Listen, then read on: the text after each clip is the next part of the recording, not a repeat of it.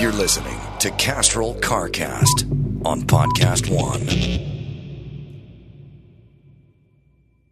Well, in this action-packed episode of CarCast, we get into some hot Lister Jag talk, go down the beauties of a VW. That's right. Boy, VW man. ownership. I'd sue my dad for child abuse, but he's an empty bag. We'll get into all that. First, I'll tell you about Bet Online. Nothing to bet on, right? Wrong. Bet Online has hundreds of ways to wager. They bring Vegas to you with online poker and blackjack.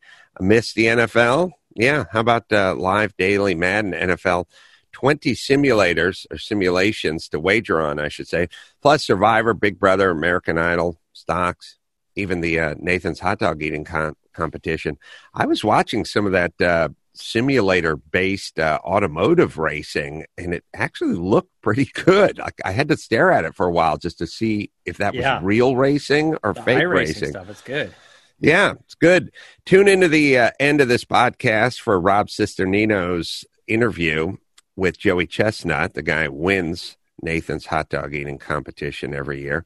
And Bet Online's Dave Mason on the Bet Online Quarantine Challenge this weekend. Bet Online, our exclusive partner, Podcast One. Sign up for a free account with the promo code Podcast One for a 100% sign-up bonus. Visit betonline.ag and don't forget to use the promo code Podcast One for your 100% sign-up bonus.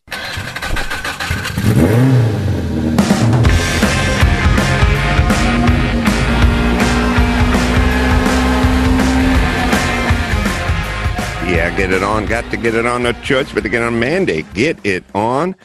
And welcome to CarCast. I'm Adam Carolla. It's Matt, the Moderator, DeAndrea, over there. Good to see you, Matt. Let's see. So plenty of stuff to talk about here. One thing, I went out on a drive last weekend, and I spotted two cars I hadn't seen in person. I saw the new Corvette, couple of new Corvettes out there. And I also saw a new Tesla that I hadn't seen before.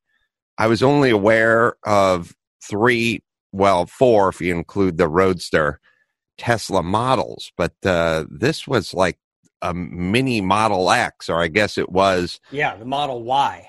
A Model Y. It's the little SUV. It's like the Model 3, and somebody grabbed it by its hair and pulled it up taller. Yeah, I looked at it. I had to kind of look at it twice. I was like, is that a 3? And I was like, no, the roof line is different. And I was like, is that an X? And it's like, no, it doesn't have the gull wing doors. And then I realized that the roof line, the rear end, it looked pretty good. Like it looked like, oh, that's a nice ride for someone who doesn't want to spend $100,000 on an X. Yeah, we spoke about it with Alistair Weaver from Edmunds, and Edmunds ordered one up, and they actually got delivery of it a couple of weeks ago. They were early on the list, and it actually came in earlier than they were told.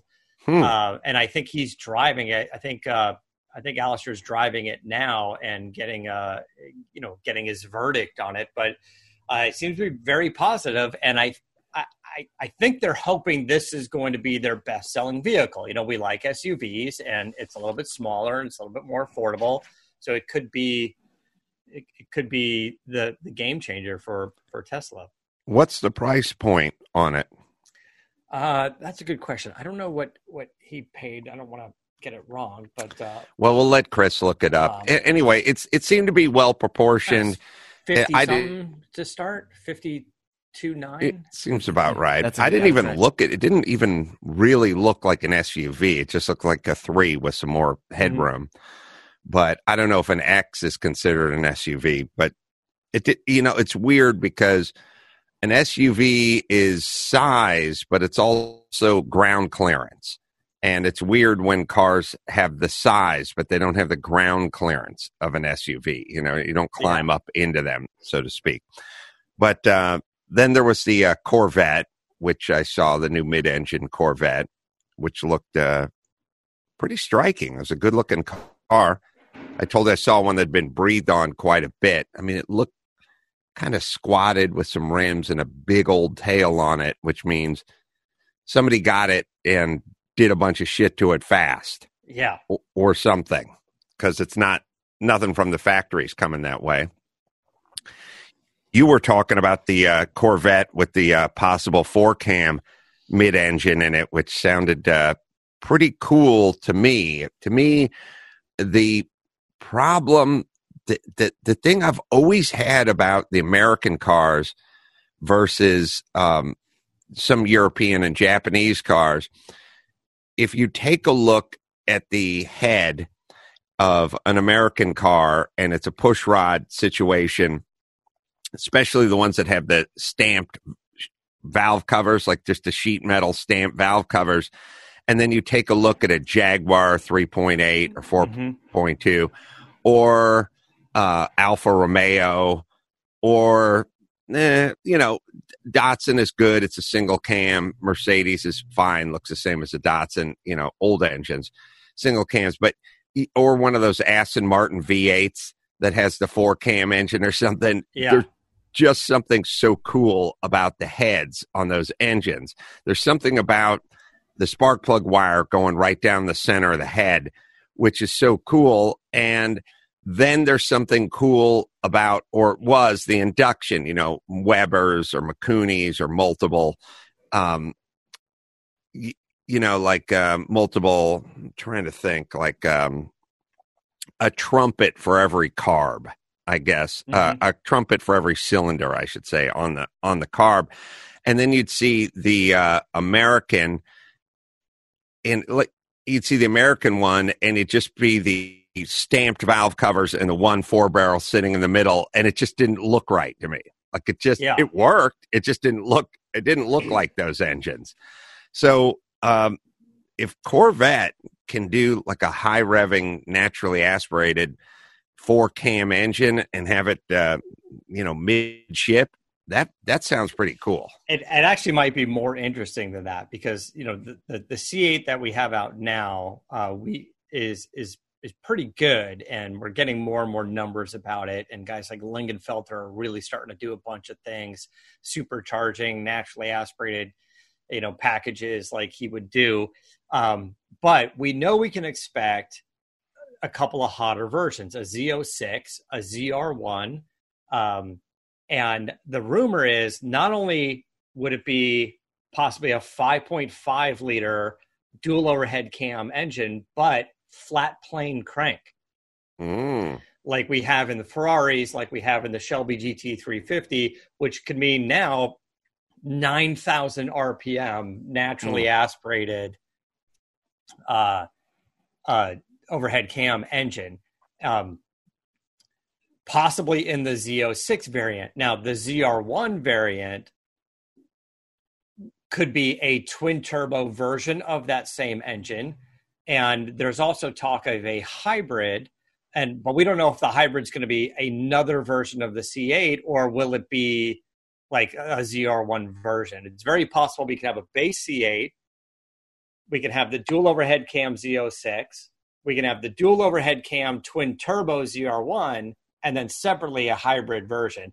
And I imagine the hybrid version would be much like, let's say, Acura NSX, like what we have today. Rear mid engine, couple electric motors on the front wheels, gives it now it's an all-wheel drive version that kind of goes on and off, and done for the sake of performance, not just fuel economy. But and I don't know, do you do a high revving flat plane crank dual overhead cam engine with electric motors? Well, in a way, yes. Well, definitively, yes. I'll tell you why. First off, I love the $9,000 4-cam engine, in that Corvette, in the mid-engine, and I'll tell you why.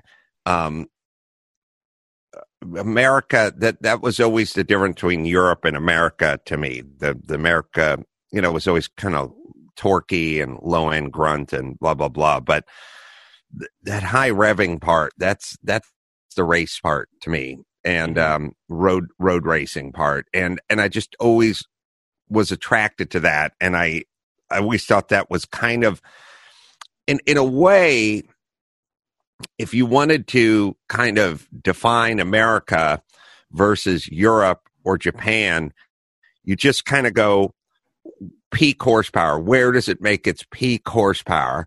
And, the average, if you took Europe and Japan, the average on the peak horsepower would be, and I'm talking back in the day, the average would be, 7,700 RPM. In America, it'd be 6,300 RPM, and kind of that difference, or maybe 5,900 RPM. But that difference right there was kind of the difference between America and Europe. And to answer your question, if you have that high horsepower engine, and that engine is ostensibly making its peak horsepower at 8,400 RPM or whatever it is, well, what suffers is low end, usually. I mean, they're working around it now, but I mean, if you take one of my high revving engines and some, Datsun 510 or something, it makes all its horsepower after 7,000. It makes almost no horsepower under 5,000. Yeah. Also, doesn't have the displacement like you're saying. It doesn't have the displacement. There's not enough engine to create that torque. This does, but I'm saying if you had a motor assist at the low end, if you had like an electric assist when the light changed, and you could launch, and then as the RPMs kicked in, because obviously if that thing is pulling to 9,000 RPM, it's pulling super hard after 7,500, but traditionally it takes a little longer to get up on the stick. And if you had an electric assist and instant torque, then that's sort of your cake and eating it too. You're getting the launch and the high winding pull. You're exactly right. And the high end, supercar companies are figuring that out. Koenigsegg, I think McLaren did to some extent on the P1. But they're saying, let's fill in that gap on the low end, especially that turbo lag. And, and a lot of times you always try to find the best balance of a turbo motor on low end power and high end power, but you could definitely size it up to favor one or the other. It's tough to get both. Right. So if you can, if you want a 1,500 horsepower or 1,200 horsepower Koenigsegg, you could focus your turbo engine on the high end and then fill in that gap with electric motors on the low end. And then, of course, that's why you get batshit crazy Koenigsegg's. Did you get that truck from Bring a Trailer I sent you? Yeah, the Cyclone. I was looking at it for some stupid reason. I was probably thinking about you and Jay Leno. I can't remember if Jay Leno has the Cyclone or the he does. Jay just bought a truck to get his Christmas tree home one day, famously. I think the story was, you can check me on it, but he went out to get a Christmas tree, and then he probably went out on his bro motorcycle, and he said to the guy, like, all right, bring it, deliver it to the house. And the guy said, yeah, that'll be $40. And he said, what, $40 to deliver the tree? And the guy's like, yeah. And I guess he just bought a Cyclone across the street or something. Yeah, he literally just walked across the street to the GMC dealer at the time.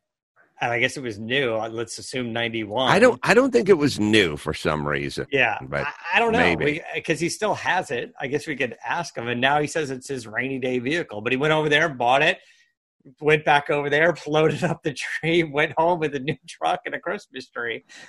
Yeah, for some reason, I remember him saying something about it being maybe a couple years old and got a good price on it, kind of thing. Like, yeah, it very well could be. Because those things 2 years after they were new probably fell off pretty fast, right? They probably weren't cheap when they were new. But the point is I sent it to Matt because I was like, this truck has the worst steering wheel in history. Maybe Citroen probably is like the only one that rivals it. But even the Citroen or the Citroen, I don't know how people pronounce it. The Citroen wheel is as bad, but the Citroen, the whole car is funky town. So it at least is in step with the car. The Cyclone wheel is the ugliest steering wheel of all time. It's a weird. And there's something wrong. And I don't understand. There are many things I don't understand in the world of automotive design.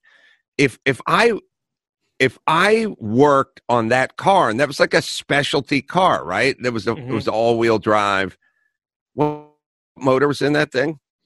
It basically had a Grand National motor in it, so it had the turbo 6-cylinder out of the Grand National.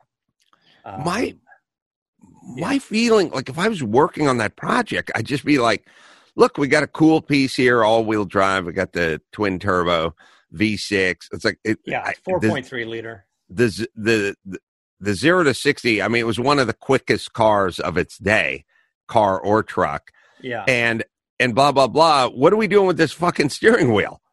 The steering wheel is a hoop with one big bar, and it's not even in the center. No, I'd just be like, when they did the truck, they somehow designed like a gauge package that if you look at the shape of, because Chris brought up a photo a second ago of it, like right on view of the steering wheel, the gauges, any other kind of shape, and you really can't see the gauges through the steering wheel. So they had to come up with this stupid kind of just flat bar. It's like, so you see that photo that we're looking at, it's like, now you can see the gauges. I guess you could have moved it up a little bit more. That center bar was a little bit more in the middle. But you're right. It's just a terrible design. But there's no airbag. So here's the advantage. It's like you can buy this thing, or you can get one of these. You could pop off this. You can put any steering wheel you want. Put the steering wheel on the shelf, and it's not gonna change anything, right? If anything, it just means the original steering wheel is not gonna wear down, and you can roll around town in your Grant steering wheel or your Sparco steering wheel. Oh, airbag's another issue, right? Yeah, but it is the goddamn ugliest steering wheel. It really is. I always thought these trucks were cool, but the interior was terrible. It's such a flat dash and just plastic everywhere. It's like the Camaro in the 80s that we talked about. Like I had an 87 Camaro, and it was just black plastic, flat everywhere, and it had all the fake Allen head plastic screws in it, and it just didn't. It was a terrible design back then, and it was around this era of vehicle. But I do like the truck. Yeah, I'm really dumbfounded and perplexed oftentimes when people that are really capable do really dumb things for a really long period of time. I would never buy an American car because of the interior. Like I just hated American interiors. I just hated them. Like I'd poke my head in a Corvette in the 80s or a Camaro or certainly like a Chevy truck or something, and I just go, yuck. It's embarrassing. Like you're offending me. Yeah. I don't. But why was there was nobody at GM? There's nobody who just went, hey man, a fake Allen screws. It looks stupid. Like we look like we got caught trying here. This is dorky. Like it's so funny. I mean, I know I've said this before, but like I was around in 1984 when people, when my rich friends had a Volkswagen Golf GTI, or even a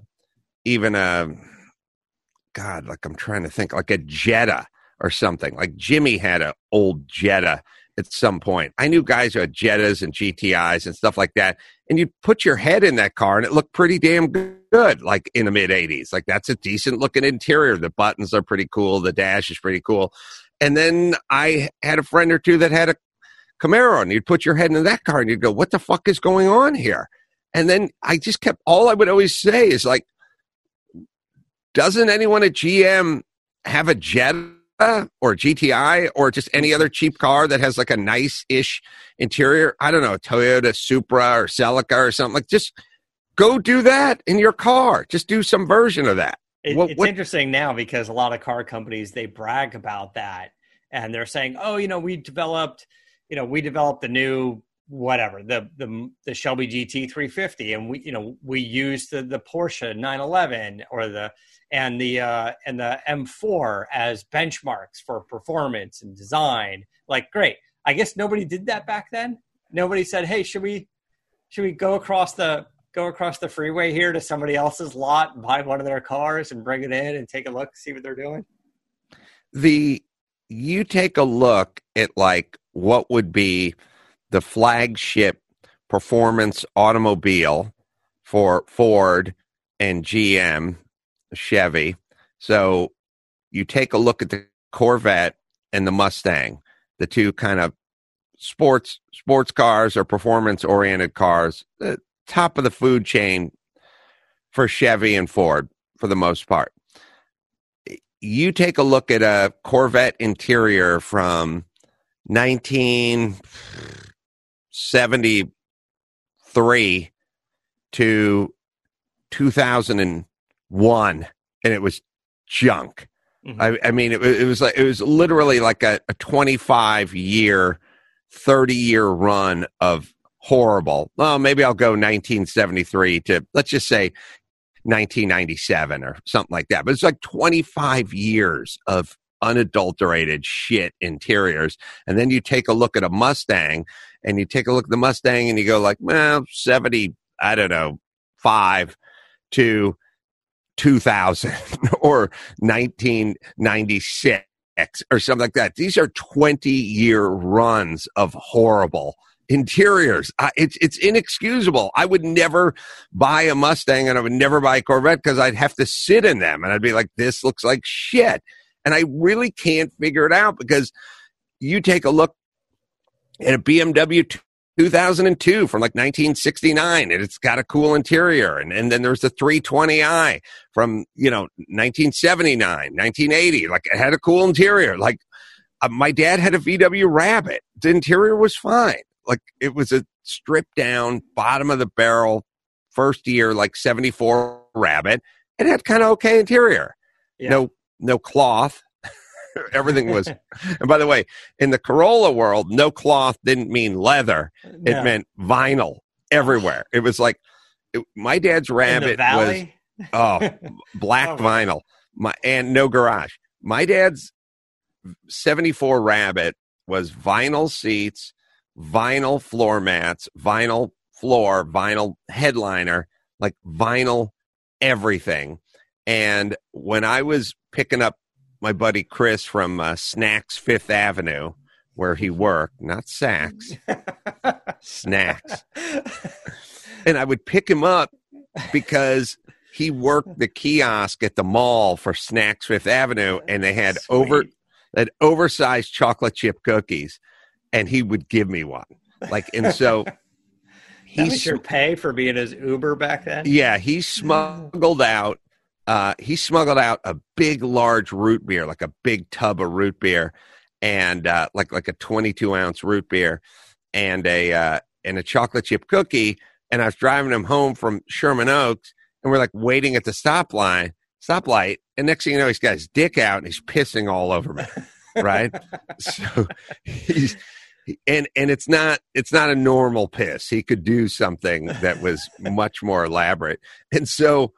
All I have on me, I'm trying to drive, by the way, which is weird. Like, he's in the passenger seat and he's pissing on me while I'm trying to drive. But all I have is my root beer. So I just chuck my whole root beer at him. And then he chucks his whole root beer at me. And so the inside of my dad's Rabbit had root beer everywhere. And piss. And piss everywhere. And I remember driving it home, and I think my dad was probably home and stuff, and I literally, like, I just hosed out the interior of my dad's car. Like it was all vinyl. Could hose it off. That sounds disgusting. Just sticky and gross and smell bad. And it was so it's going to be in the carpet. It's in the carpet. There's no carpet. No carpet. No carpet. Just had like that like that thin, like roll up kind of mat thing, right? Like no, I first off, no hyperbole. I'm telling you, it was all vinyl and rubber. Like there was no the seats. I don't know. Maybe Max Pat will find an interior shot of a. Yeah, I'm looking. I mean, all the ones I'm finding, they've been redone. So. Oh, they've been redone. So what it was is the car had a stick down kind of thin vinyl for the floor, rubber vinyl, thin rubberized. The seats were vinyl, black vinyl, and the floor was that sort of deck rubber, thin, whatever, that was like tailored and it had adhesive on it. The floor mats, cloth floor mats were an option. Mm-hmm. So my dad didn't option anything on the car, no air conditioning, no floor mats. So the floor mats that came with it were just the rubber floor mats that laid down on top of the vinyl, essentially. And the back had the same thing. And the headliner was just more vinyl. There was literally no carpet. There was no material in the entire vehicle. When you hose it down, do you pull the rubber plugs on the floor pans and let it drain, or do you hit it with a shop vac and suck up the goose? First off, do you think there was a shop vac at the Corolla house in 1982? Well, there's the rubber plug. I guess you could pull that and maybe it drains. Let me be clear. My dad did not own any tools. A shop vac would have been like your dad owning a sawmill or something. Like no, he didn't have a pair of pliers. Like there were zero tools in the Corolla house. Well, what do you do when you have a Volkswagen full of root beer, piss, and water? I remember I remember pulling it back up to my dad's house. It was like across the street from North Hollywood High. And I got the hose out, like, bucket, rags and stuff like that. And I didn't just turn the hose on full and like start spraying down the dashboard or anything. I was like using it and like mopping it up and squeegeeing it out. I had to get the headliner and everything. But it was pretty much waterproof. No, I did not pull the plug. I remember the plug. We're looking at a vinyl version of it. Did that car, Max Zapata, that's a pretty ugly steering wheel too. Did that car, that is more familiar though. We're looking at it, just an old version one.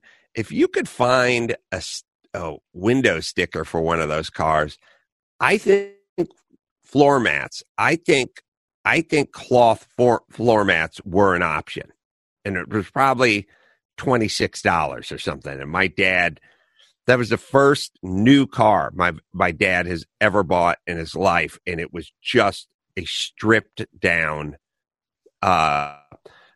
Rabbit. Just first year, stripped down, weird pea kind of yellow green and black interior.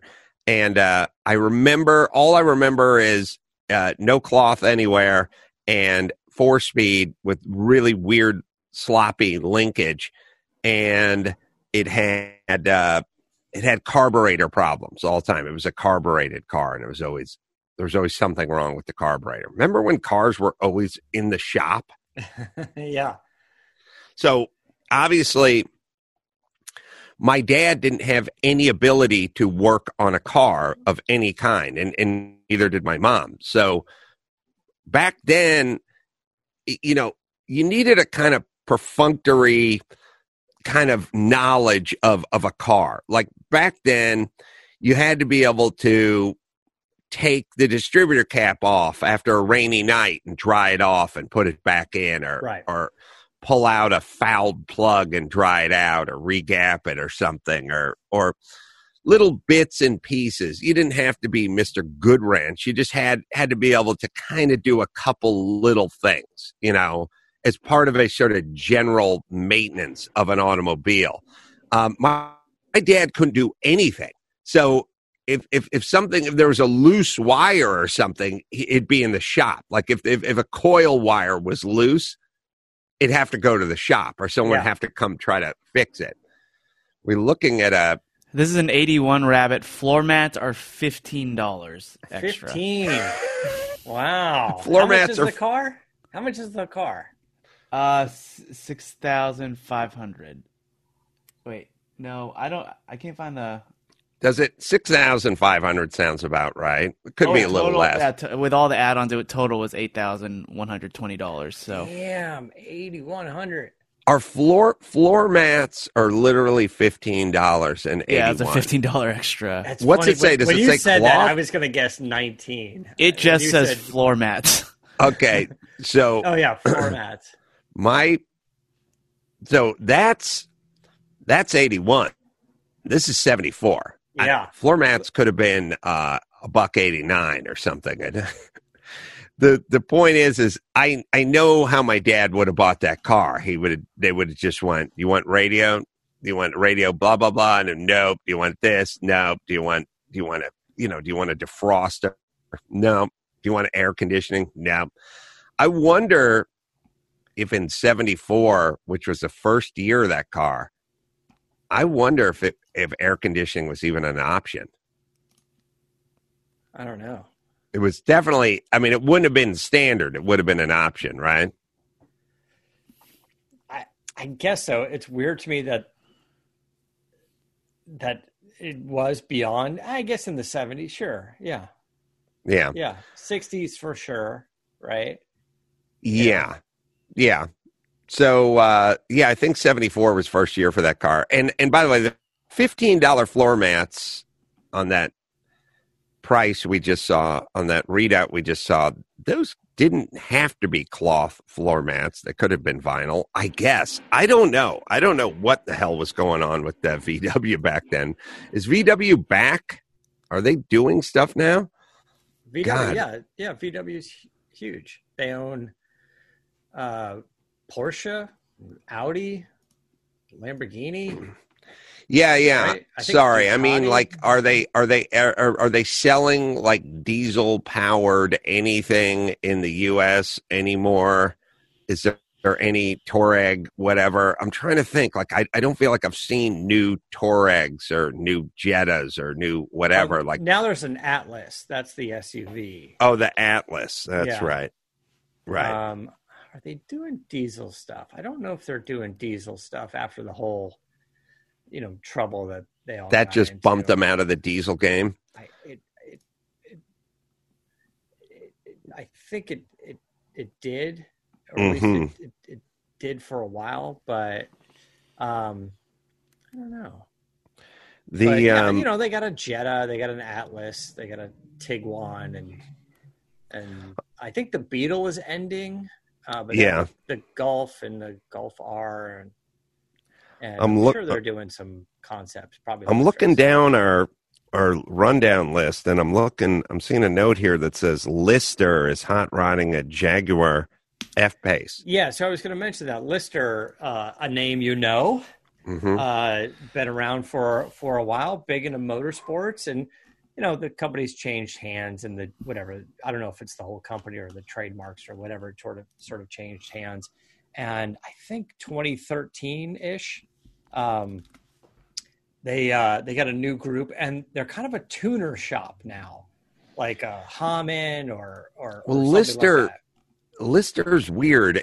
There's Lister Jag, so there was always like a Lister Jag, and then there was a Chevy powered Lister as well, and it's like a European, I don't know, chassis builder, I guess. There's a lot of race cars that were Lister, in the 50s. Probably, I would feel like their era would be like early 50s to later 50s, but it seemed like their sweet spot was like 51 to 56 or something. I don't feel like I saw Motor Cars was 1954 by George Lister. He, as like an engineering company, like you're talking about, and then 54 to 86 was that reign, And then there was a different ownership or maybe different direction from 86 to 2013. I don't even know what they were doing. I don't either. During that time. And then, and now they seem to be back as a tuner shop. Well, they're kind of cool, and I don't know. In a way, it's not quite analogous like Alpina is to BMW, or Schnitzer is to BMW, or AMC is to Mercedes. But there's an element of that. Yeah, AMG.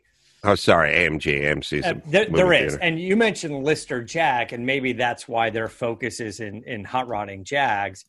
If it's sort of all the same group, but.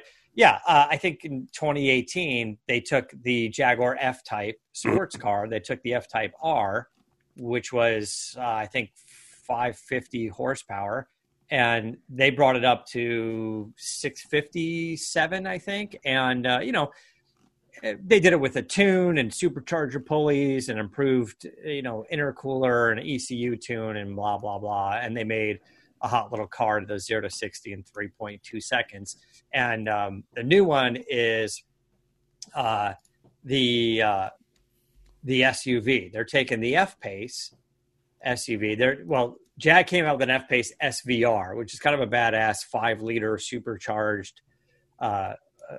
It's 550 horsepower.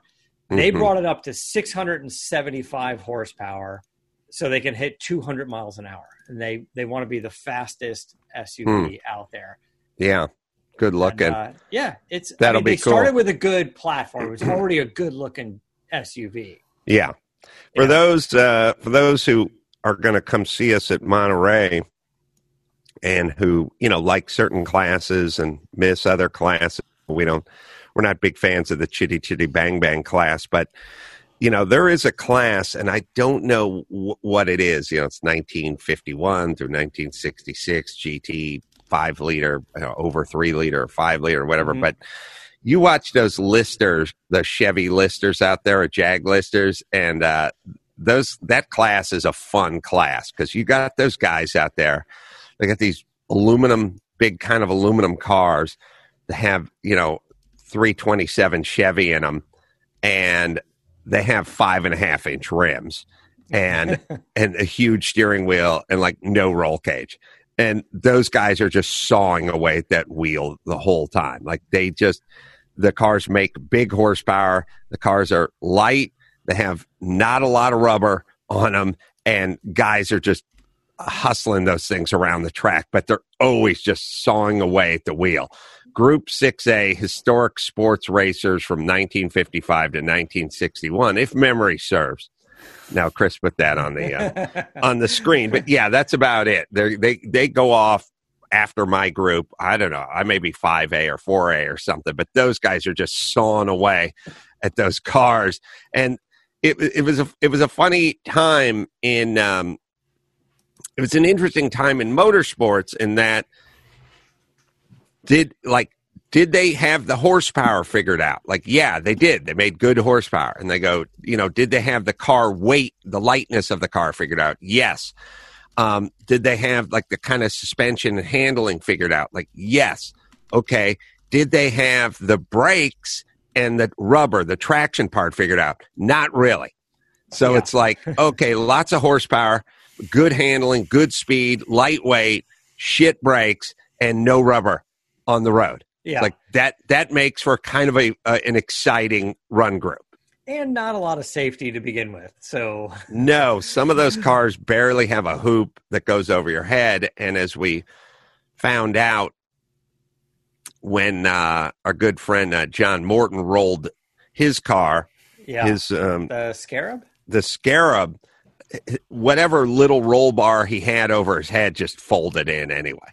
Yeah, it didn't do much, but that was or maybe it did just enough. Or maybe just enough.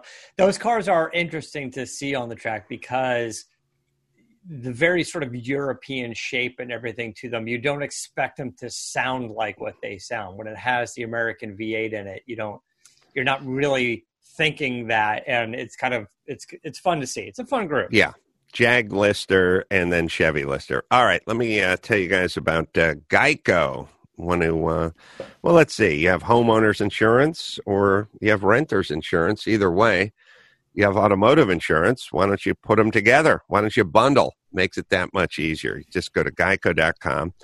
Bundle your homeowners or renters insurance with your automotive insurance and find out just how much you could be saving today when you bundle at Geico. That's geico.com, and get to bundling, people.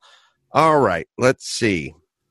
You can watch all our car shows on Netflix, but if you want a Blu-ray or DVD or what have you, a T-shirt or Shelby poster or whatever, go to Chassis, CHASSY.com, and we'll sign the posters and the Blu-rays and stuff like that too, and send them out to you. And also, you can go to Amazon.com and you can get I'm Your Emotional Support Animal. New book's going to be out in a few weeks, and you can pre-order it. It just helps. The audiobook you can find as well. And also, let's see. Oh, go to our YouTube page. Go to AdamCarolla.com/ or YouTube.com/Adam Carolla. We've got a lot of stand-up and other bits going on there. Matt, what do you got? Just a quick shout out to our friends at Barrett Jackson. May 8th through the 17th, they're doing an online-only auction.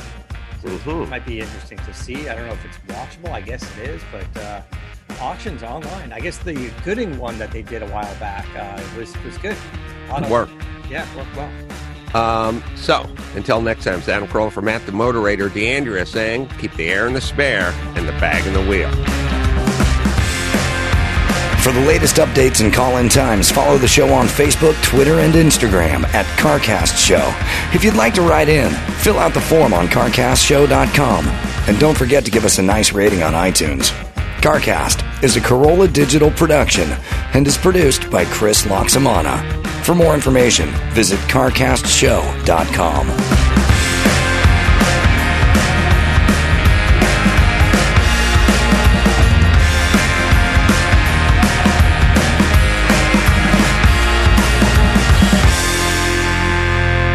Hey guys, thanks for listening. Again, we have a big show next week. Before we wrap it up, a reminder about Geico. Whether you own your home or rent your home, it doesn't matter. Bundling policies with Geico is super easy. You can bundle your homeowners or renters insurance along with your auto policy. And it's a good thing because you have so much to do around your home already. Why not do this? It's easy. Go to geico.com, get a quote, and see how much you could save. Visit geico.com. That's geico.com.